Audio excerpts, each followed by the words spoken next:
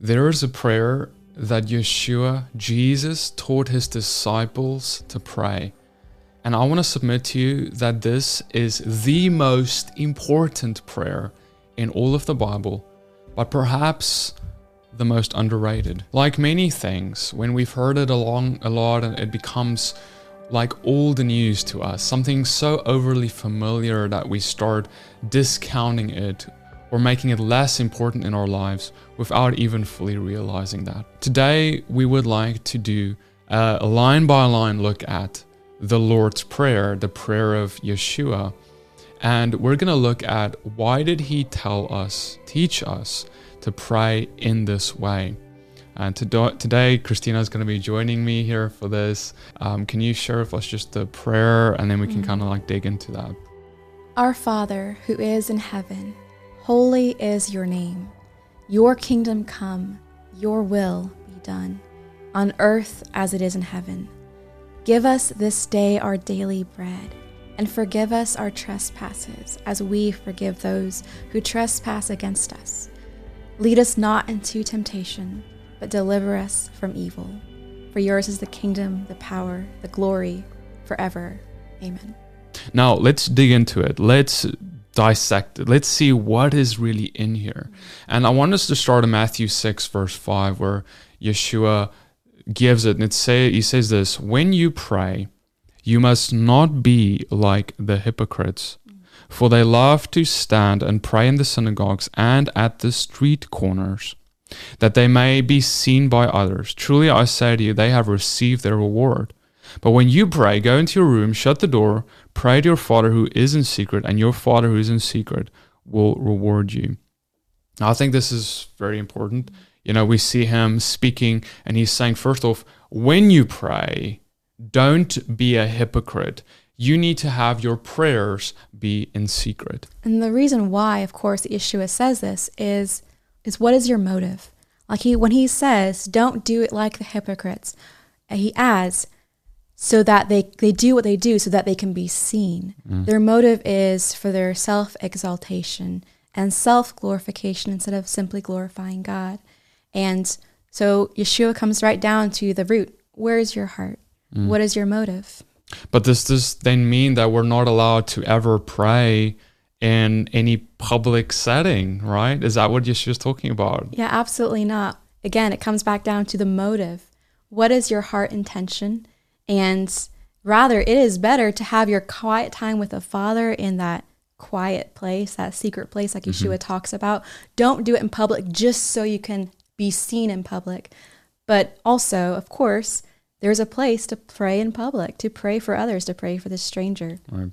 Exactly. We see Yeshua's ministry was very public, right? He went out and he healed the sick, and he did all these things in front of even big crowds for the glorification of the Father. But then he went and separated himself to be alone with the Father in private, in his secret place. And that's what we need to have. We need to have a ministry that is both going to be public to a degree, and that we're going to glorify the Father by our works that are inspired by his Spirit and led by his Spirit. But then at the same time, we're going to draw back from that, and then we're going to be in private with the Father. But if our whole relationship with the Father is just based off public things, and we don't have any private relationship, it's like if I had a relationship as I do have a relationship with Christina, right? And if our relationship was merely there to be a public relationship, but there is no actual solid relationship happening, no substance happening, behind closed doors, then that relationship would not be even existing and real. We see now, he goes on in Matthew 6, verse 7, he says, when you pray, do not heap up empty phrases as the Gentiles do, for they think that they will be heard for their many words. Do not be like them, for your Father knows what you need before you ask him. And I think this is not just something that the Gentiles or the pagans can fall into, by the way. I think that when what can start happening is that we start relying on how we say. In other words, for example, he uses the term empty phrases or many words. In other words, the phrases that you use are there to sound nice, to sound religious. But if we start relying on our works, on how formal and beautiful it can sound, or how long it can sound, we are no longer relying on the one who we are praying to. And so this is why he's saying the Father knows already what your needs are before you even come to him with them. So when you come, speak to him in that light that he knows. I remember, I'm sure we all can relate with when you are in a prayer circle and you're up next and you're like, oh my goodness, what am I going to say?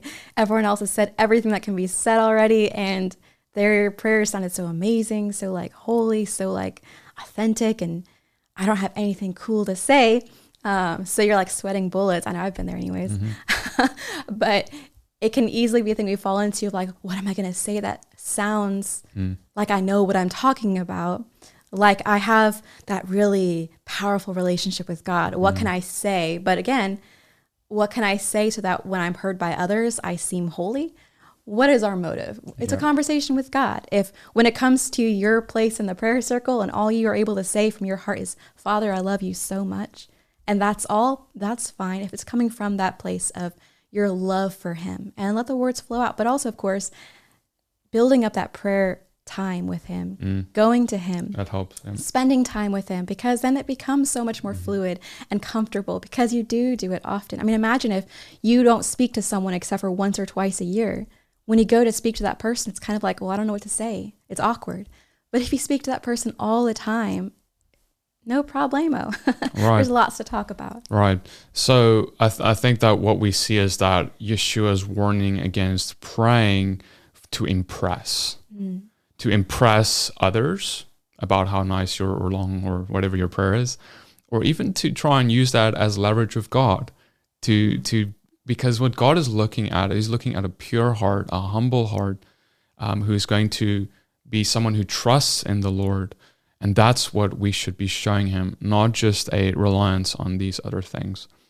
All right. So it's really a beautiful principle that I think means a lot for all of us. Next, I want to read to you the next verse in verse 9. He says, and this is how he then says, pray then like this. And he says, Our Father in heaven, hallowed be your name. All right, so I think that we see a few things here. First, he is addressing God, and he's saying Father, right? So he's addressing him as his Father, and I think that's key. This is something very different in our faith, is that our Father in heaven has come to show up as our Father, and there's a father-son, father-daughter relationship that he wants us to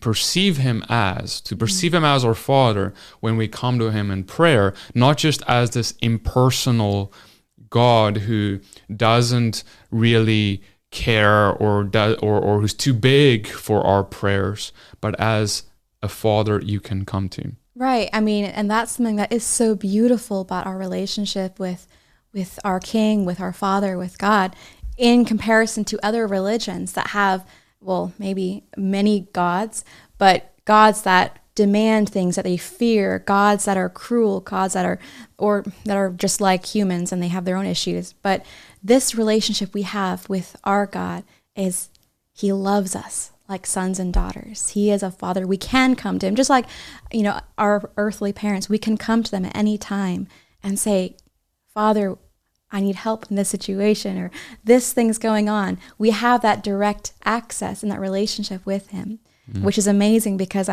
he is the King of creation, the creator of all things, and yet he desires to have a relationship with us. It's just mind-blowing. What is man, as the psalmist says, that you even think of us, but how excellent is your name in all the earth. Absolutely. And that brings us to the next line. He says, hallowed be your name. Right? So this speaks to his name being lifted high by us, that in our lives and in the lives of the fellowships we attend and everything we do and we're a part of, let your name be holy there.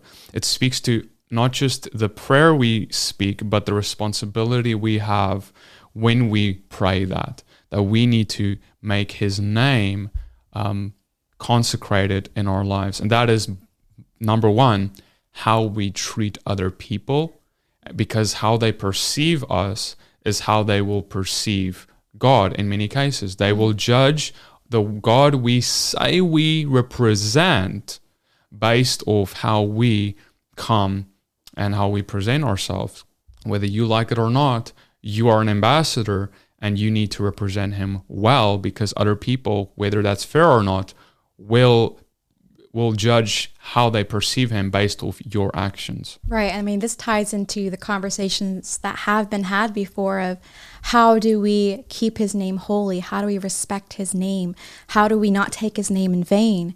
And, there's lots of different conversations that have been had about this, different pronunciations and all of that. But it really boils down to, most importantly of all things, is how are you representing him to others? Are you misrepresenting his character? Are you misrepresenting who he is in the way you speak, like you mentioned, in your actions, in your life? Because when people see you and they see that, in a sense, you have God's name, that you are a Christian, you are a believer. Oh, so that's how Christians act. Right. Oh, so that's what believers do. And that is taking God's name in vain. That's misrepresenting his holiness. And that's important to remember. How are we carrying forward his name? How are we bearing his name? I mean, also in just relation to hallowed be your name, holy is your name. In the scriptures, it talks about how the angels and the saints are singing continuously, holy, holy, holy are you, Lord God of hosts. But if we hope to one day, be before him in his kingdom, to be able to join and sing, holy, holy, holy are you, Lord, are we not, and should we not be trying right now to live holy, holy, holy? How can we be planning to sing holy, holy then if we don't even want to try living holy, holy now? And of course, we have in his word, he tells us how to walk out in a holy way, following his example. Absolutely. I'd like for us to think about how we can represent him best, and that is to ultimately walk as he walked, be holy as he is holy. So the next one we want to look at is verse 10 of Matthew 6. And he says, your kingdom come, your will be done on earth as it is in heaven. Now, this is interesting because we can read this, right, and think about this prayer as something we want God to do.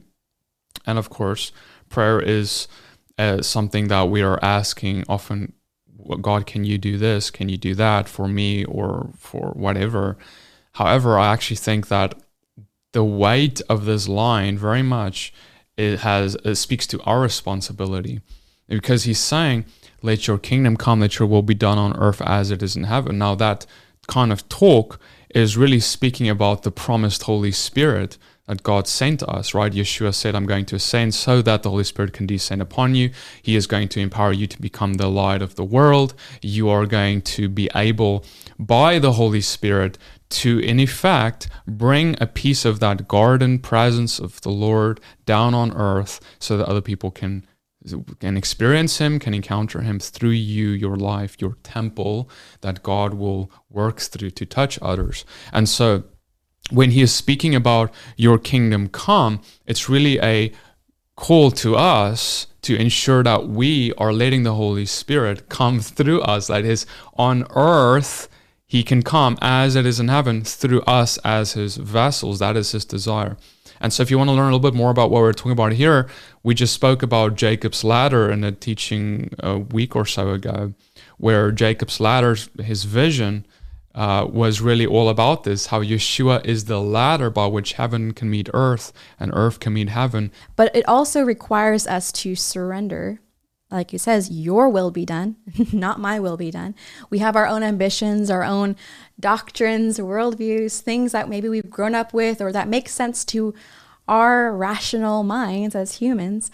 But in the end, it has to always be that we have open hands and saying, Father, your will be done. It doesn't have to make sense, but Father, I want to be in your will, whatever that is. Father, lead me, guide me, show me your truth so that I can walk in it. Amen. this brings us to our next part. Yeshua then goes and he says, give us this day our daily bread.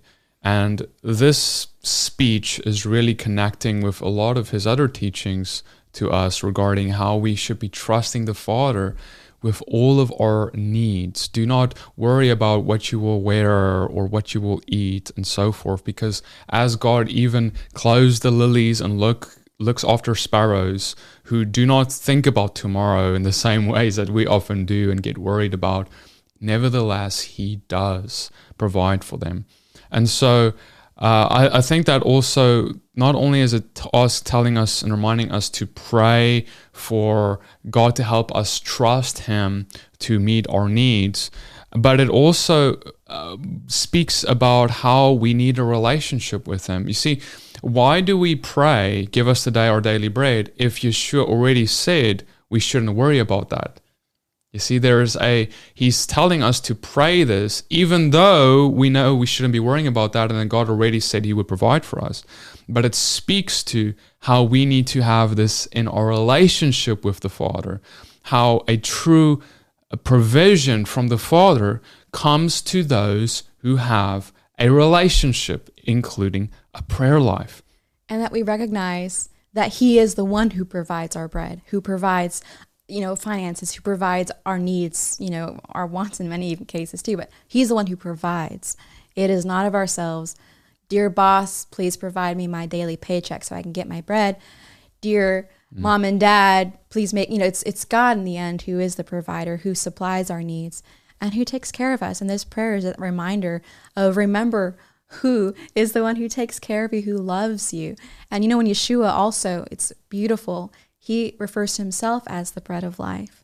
And just like Israel, they receive the daily manna in the wilderness, that provision from the Father, that I see you, I hear you, I know you, I love you, I'm providing for you. Yeshua is also our daily bread. And are we going to him to be filled with him? The scripture says that if you hunger and thirst after righteousness, you will be filled. So if you are feeling empty in your life, in your spiritual walk, like, where's God? I feel empty. I feel just flat spiritually. Have you gone to Yeshua? Have you had that time with him, that quiet prayer time? Have you gone with open hands so that you can be filled? Or have you come so full of yourself that it's hard to be filled with him? Absolutely. So like I said, it all speaks about how important that relationship with Yeshua is. And that relationship with Yeshua can really be hurt when we have unforgiveness in our hearts. Yes. And that's exactly why the very next line of this prayer is verse 12, forgive us our debts as we have forgiven our debtors, right? So he goes to tell us how important this is in verse 14, because he goes on to say, if you forgive others their trespasses, your heavenly Father will forgive you. If you don't forgive others, neither will your Father in heaven forgive you. So there's a massive importance here that he is demonstrating. He is literally saying that how you treat others in this way, of whether you forgive them or hold on to bitterness, will be determining how the Father views you, your sins, your mistakes, which are many. Right. We have many issues. It reminds me of the parable that Yeshua gave of the unforgiving servant. The servant that he had a debt, and he went to the king or the master, and he's like, oh my goodness, I can't pay this debt. Please forgive me. And the master, the king, was like, you know what? Okay, I forgive you. You don't have to pay this debt. The servant's like, okay, wonderful, yay. Then the servant goes off to someone who owed him a debt, and he's like, pay me everything right now. I demand it of you. And the other person was begging, no, please give me time. Please have grace and mercy on me. But that unforgiving servant refused to forgive someone else. And when the king and the master overheard it, he demanded that unforgiving servant to pay everything he owed. There is an importance of us extending the same forgiveness, grace, and mercy that God extends towards us, towards others. I mean, think about it. Our sin, we minimize our own sin, but we are very quick to point the finger at someone else's sin, right? We're very quick to not see the plank in our own eye, but to see the speck in someone else's eye. But we need to remember how great our sin is and how great his compassion and his mercy, that he sent his son to take the curse, the punishment that we rightly deserve for our sin, and he died in our place. He took our debts upon himself. And the grace and the compassion that he showed us, should we not show to others? And a lot of that hindrance that comes in with forgiving others often has just this root of anger and hatred in that person's heart. Like if you're struggling to forgive, it's sometimes that anger towards what that person has done to you that's just so great. It becomes almost impossible, you feel, to forgive them. But I also want to remind you what Yeshua said regarding anger, because I think it's also underrated in some ways, because he talks about in Matthew 5:21, you've heard it said, do not murder, right? We all know murder is wrong, but he says in verse 22, I say to you, everyone who's angry with his brother will be liable to judgment. If you insult your brother, you'll be liable to the council. And if you say, you fool, you'll be liable to the hell of fire. So he's talking about how serious he sees it when we have this anger, this judgment towards our brother, even if our brother has wronged us, because God, like Christina said earlier, because God has forgiven us, because God has shown us unrelenting compassion and mercy. In the same way, we must treat others, because otherwise, how can we expect our Father to treat us with mercy and compassion? And it also reminds me of the verse where it says that it is because the kindness of God that leads us to repentance. It is God's kindness towards us that brought us to a place of, oh my goodness, please forgive me, Father, because I see your love for me. And we're very quick to want to hit and bash people over the head with whatever truth or understanding that we've come to understand, and as we've grown in our relationship with God, but yet it is the kindness of God that draws people to repentance, and we need to also walk in that as he has shown that to us. Yeah, I will say though, some people have, I've heard this, maybe you guys have as well, but some people have said, well, you know, when Yeshua said all this, he says, if you're angry with your brother, well, this person is not my brother, so that doesn't apply. Now, let me just say this. Whoever you're angry with, you're not going to consider your brother. Okay, exactly. That's kind of the whole thing that we go by in our minds and how it works, because you're angry at them, so you don't consider them your brother. When Yeshua said your brother, he is not talking about who you consider your brother. He is talking about who Yeshua considers your brother. And who God considers your brother, is your brothers and sisters who are made, who have the same Father, who is the Father in heaven, who made all of us. No matter what you think about what they've done, they are your brother, they are your sister, and they are the ones whom you need to be careful about harboring unforgiveness in your heart towards. And of course, we see this in the parable of the Good Samaritan, where it's not the priest or the scribe who is the one who is brotherly, but my goodness, the enemy, it's the Samaritan. Basically, she was making the point that, you know what? Excuse me, your enemy is also your brother. Samaritans and Israelites, they had a whole long, hectic history, but yet they are our brother, our sister, and are we loving them? That person that you disagree with very strongly on some theological concept, doctrine, whatever that is, which, by the way, the Israelites and the Samaritans had very strong and big differences theologically, but yet they are our brother and sister. Are we loving them like Yeshua loves us? Absolutely. So when you think about that dilemma, I think it's important to remember, just like God said in the scriptures, that it's the kindness of God that draws us to repentance. In the same way, it is when we show kindness to those who do not deserve it, that we oftentimes can cause their hearts to be drawn to repentance and change and wonder, what is it about this person that they have mercy on me, even though I have been mean to them or I've betrayed them. That turning the other cheek has an effect on people, because it's something they absolutely never expect. And it's something that can only be empowered by the Holy Spirit of God himself. Yeshua said, God, forgive them, for they do not know what they do. When we are lost in our sin, we behave as sinful people. And yet, while we were still sinners, the scripture says that Yeshua died for us. While we were still in utter rejection, rebellion, hatred towards God, that's when Yeshua had such great love that he laid down his life on our behalf. And scripture says that we will be known by our fruits. No matter what someone has done, we will stand before him and be known by our fruits. Do we have the fruit of love, patience, kindness, self-control, when to speak, when not to speak, and how to say it?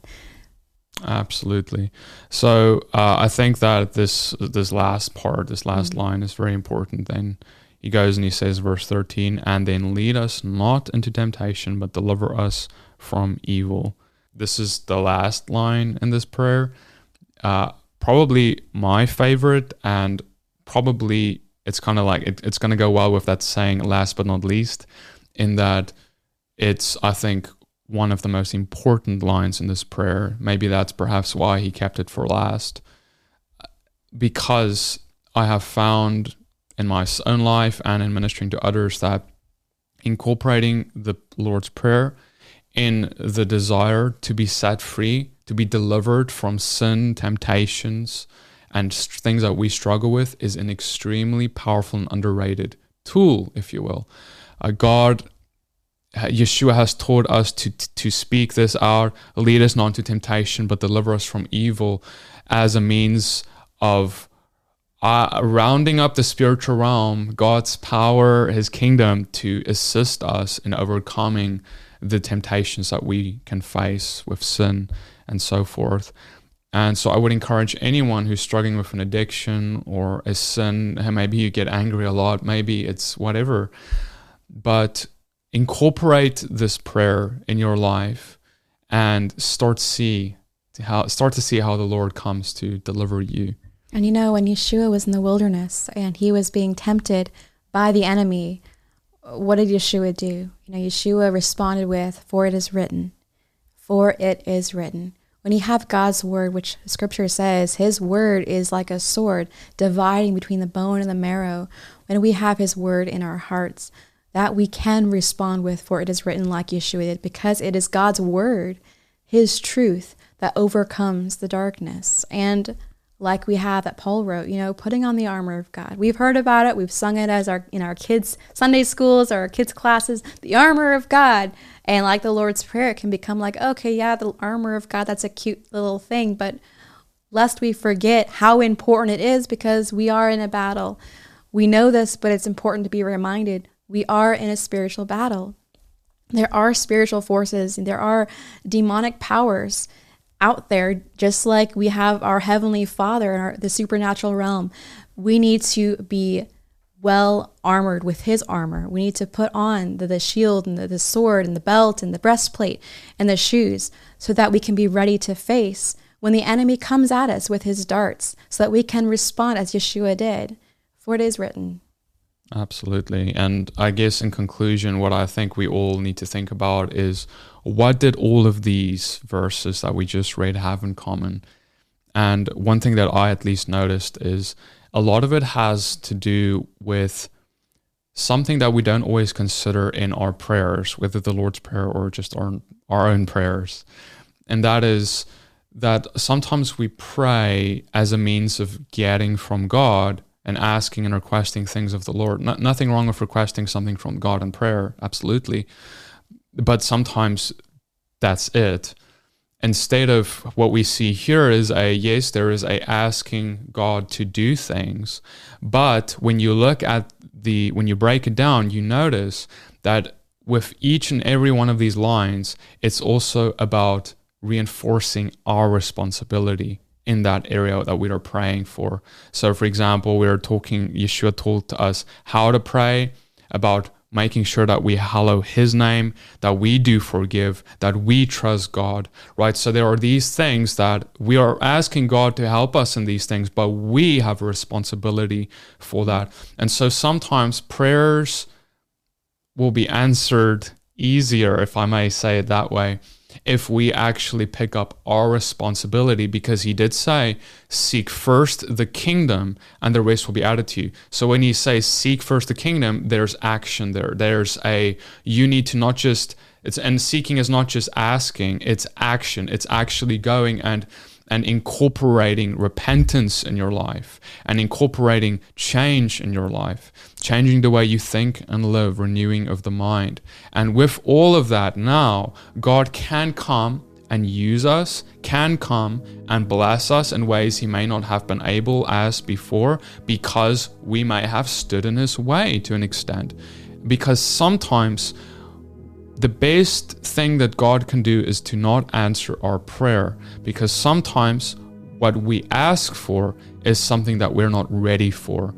And so it's important for us to ask God to ready us as well for what we are really asking him to come and do in our life. And like, I was mentioned earlier, to come to him with open hands and surrender, as that living sacrifice, like Paul talks about, that Father, rid me of anything of myself that would stand in your way, anything that I hold up in some way, maybe even in an idolatry, as an idol in my life. Father, tear that down. I don't want anything to get in the way of your will and your desire for me. We would really encourage you to take a deeper and an even more serious look than the Lord's Prayer than you may have been before. And we'll see you guys in the next video. Many blessings and shalom. Shalom. If this video has blessed you, subscribe to this channel, like this video, share it with your friends. And we want to say a special thank you to our partners who've made this video possible. Shalom.